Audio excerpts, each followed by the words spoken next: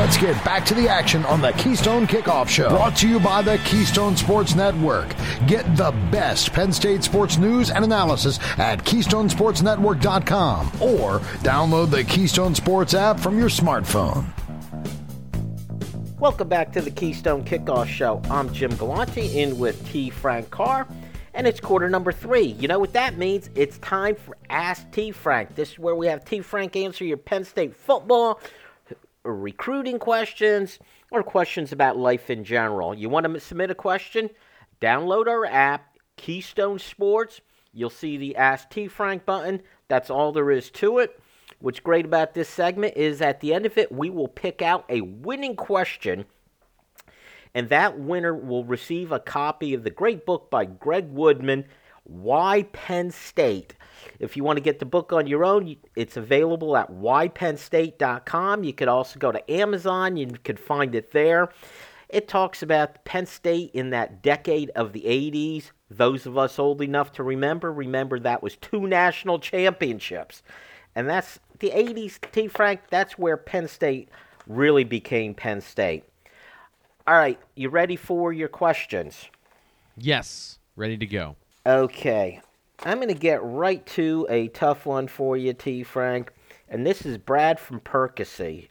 He says, T. Frank, on your On3 site, I started a thread to celebrate those giving to NIL with the expectation of it encouraging more people to give. Instead, 50% of the people responded on why they refuse to give. My question is, how do these people have money for all of the online sites, On3, Rivals, 24/7, we all know them, but then say they can't give a one-time donation to NIL? And yes, this is me calling them out because I'm sick of losing recruits. P.S. My in-laws live in Georgia, and they're Georgia Bulldog fans, and I hate seeing them do better than us. Sounds like a family issue going on there, T. Frank. So yeah, what about and I don't Penn have State a cure for fans that last part. Get his in-laws to move in with him in Pennsylvania. That's the solution, Brad. Turn them into blue and white Penn State fans. So what about it, T. Frank? Penn State fans reluctant to give to NIL? Yeah, and this is a problem for Penn State. This is something I wrote about last week, talking about the situation with NIL, and it's partially a tradition thing, and I don't really know, because I talked to, he mentioned being at the Blue White Illustrated message board, and I interact with those people, and I interact with people that comment online. But I'm not a fan going to tailgates and getting like the pulse of the fan base. So, I'm a bit limited of knowing the full scope of how all fans feel about Penn State and NIL. But when it comes to the people that are the most passionate, that Brad points out, the guys that are on all the recruiting sites getting all the intel, they want the minute-by-minute, blow-by-blow stuff. They want to have a spy cam in Lash Building to know what everything's going on at all times. Those would be the people that are most likely to donate to NIL. And there is a rift. And to me, and this is the unfortunate thing, is I think it centers around James Franklin. So my examination into this particular topic last week, I took a look at some of the comments and things that I had heard, and some of the feedback I gotten from traditionalists in college football and at Penn State. And part of the problem is that Penn State's not winning. Like, win first, then we'll give you the money. And there's nothing to be excited about. If you're not excited about NIL as the opportunity, then you're not going to be excited about NIL. And that's the problem, is that if you look at the schools that are leading in NIL, and it's a very vague topic because no one's actually releasing what their collectives are doing. No one wants to give away those trade secrets. So you got to just follow the smoke. Where there's smoke, there's fire with this. So if you look at the major schools, and I'm going to throw Michigan State in here as one of the other ones, but if you look at the major schools that you hear the most about with NIL, none of them have been like a 10-win program. None of them have won 10 games. And I didn't do the research on Michigan State before saying that, because that literally just happened as we were talking. But none of these programs are traditionally successful. Texas A&M went 8-4 last year, then signed 6 5-star players. That's the whole, okay, what's going on here? Like, something doesn't smell right with Texas A&M. their donor base, whether they're mega donors or if they're just the average people, they are enthusiastic about NIL because it can close the gap between them and the programs that have traditionally the ensconced power, that have these entrenched advantages of being Ohio State and Alabama, being in the college football playoff, being good before all of this change happened that only accentuated their advantage. So NIL is an opportunity, and if you're looking at it as, okay, prove it to me, I need a return on my investment, then you're missing the picture. This is the secret sauce, it can be, maybe, to get your team over the top. And the problem is Penn State has not had a leader from an administrative standpoint to really push all of this stuff. Patrick Crafty takes over July 1st. That's when we're going to see, I think, a tonal shift from Penn State and NIL, but it's a full year in. Like, this has been coming. We've known about it for a while, and it's been in effect for a year. So it's a problem that Penn State is behind in, and James Franklin cannot do anything about this. Like, the all he can do is what he's been doing, and it's turning people off because there's people that he's a polarizing figure as the head coach.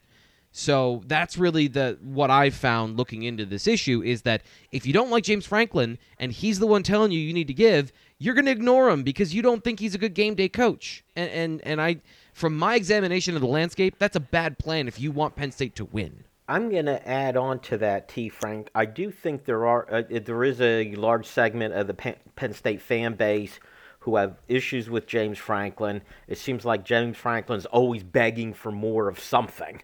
More assistant coaches, more money, more facilities, and so on. So it gets a little bit old. But I'll also add this in at Penn State. Let me just stop you right there. Sorry, let me just stop you right there. The reason he's doing that is because Penn State does not have the resources that these other programs that he's competing against have. So, like, getting the same number of assistants, he's just trying to get to the same number as everybody else. He's trying to get the same level of facilities as everybody else. Not that he's trying to get more. He's trying to get to a point where he's on the same playing field. Well, what you also have is there's Alabama, Ohio State, Clemson, those elite teams. And is Penn State even the best of the rest? Now, let's set that aside because that's not where I was headed with this. I mentioned Greg Woodman's book, Why Penn State, and it was about the 80s decade. For those of us who are old enough to remember that, and I know there's a lot of Penn State alums who are, that was back in the day when Penn State beat Miami in the Fiesta Bowl. It was good versus evil. Penn State, the reputation was success with honor, as opposed to the schools, and I know I'm generalizing here a little bit. Down south you have the, if you ain't cheating, you ain't trying kind of right. attitude. And this money was going to players anyway back when it was illegal. Now that it's legal, or when they're giving money as incentive for players to come in, it's a gray area. Maybe by the spirit of the law, you're not supposed to be doing that, but it's happening anyway. And I think Penn State fans have a bit of this holier-than-thou attitude. We don't resort to that. That's not us. That's not success with honor. Well, the fact is, though, in this day and age, those are the rules, Right. It's like if they implement the forward pass and allow it, you better be able to throw the ball. Yeah. So, Penn State fans longing for those days of, we're better than everybody else. We don't have to get our hands dirty. Yeah. Well, this isn't getting your hands dirty anymore. This is just the lay of the land. This is the way the game's played today. I want to make sure we get to other questions, but this is the reality and this is what I keep trying to tell people is listen to the way James Franklin talked about NIL previously. And when he's asked about, hey, is this good for football? And he basically, let me summarize. I don't want to dive into this sludge, but I'm diving in head first, so come with me because this is the way through. And if we don't do this, we're going to be left behind. So he also, like the traditionalists in football, Nick Saban, Ryan Day, all these, Dabo Swinney, they don't want to do this either, but this is the reality. And these guys are tasked with winning. Exactly it. And the other part to this that Penn State deals with is they're not in a big city. USC is an example in Los Angeles. In Texas, they have the oil barons who are just willing to throw money at things like that. In-state college, it's a little different. And what I think is difficult is Penn State, in theory, is trying to use their advantage, which is this super huge alumni base.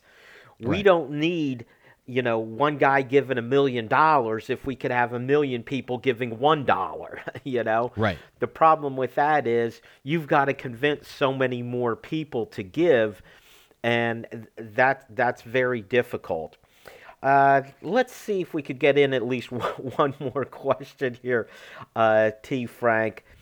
Let's see. I had something here. Which one did I want to go to? Why did I lose it? All right, let's go to Steve and DuBois. Penn State both gained and lost a commitment in the last couple weeks. Gaining the player who decommitted from Rutgers and then losing a player who decommitted and went to Georgia. This seems to be happening more often. Is it, or do you have an explanation for why? Well, I would say in Josh Miller's case, he committed pretty early in the process. And when you commit early in the process, there's just more time to be recruited by other schools. And he was a kind of an under-the-radar prospect. I loved his film. So Georgia, they found out about Josh Miller. They saw his tape. They saw his improvement in the camp circuit. He was the MVP with Samson Okunlola at a skills camp, and they offered him because I think he's a very good football player. Penn State saw it early, and they offered him. And if Georgia is the team offering you, there are very few programs where they're a better fit than Penn State. And for an offensive lineman, it's hard to say no to Georgia. With Yazid Haynes, kind of the same thing. He blew up this offseason. He was committed to Rutgers, and it's this hard thing to say, to be unfair about it, but like Penn State's a better program than Rutgers. And he chose to open up his commitment, and then Penn State beat Minnesota and a couple other places in terms of Yazid Haynes, the receiver. So it's how big of a fish are you? And this is the whole point about going back to the only thing we've talked about this segment is like NIL can change the size of your program. So are you going to be one of those feeder programs where your Pitt and your Jordan Addison goes to USC, or are you going to be USC? And you've got to make that decision because NIL is now a factor in all of this. And it's not going away unless, higher powers like governing bodies get involved. Exactly. All right. T. Frank's going to be along in quarter number 4 to talk recruiting. We'll name our winner then.